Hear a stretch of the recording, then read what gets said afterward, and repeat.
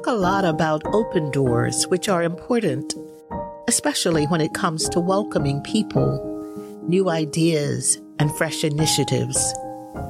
But there are times when certain doors need to close. It does not mean that we don't care or love as we should, or that forgiveness, grace, and mercy are not possible.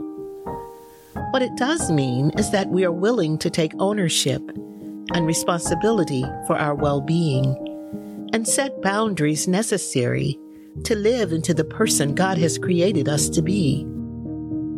Are there doors you need to close once and for all, or at least for a while?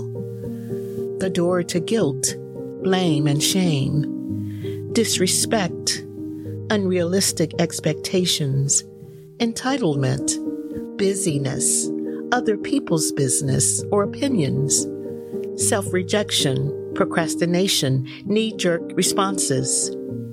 It's a process, I know, but being willing to do so can allow other doors to open that might lead to a more fulfilling life and freedom.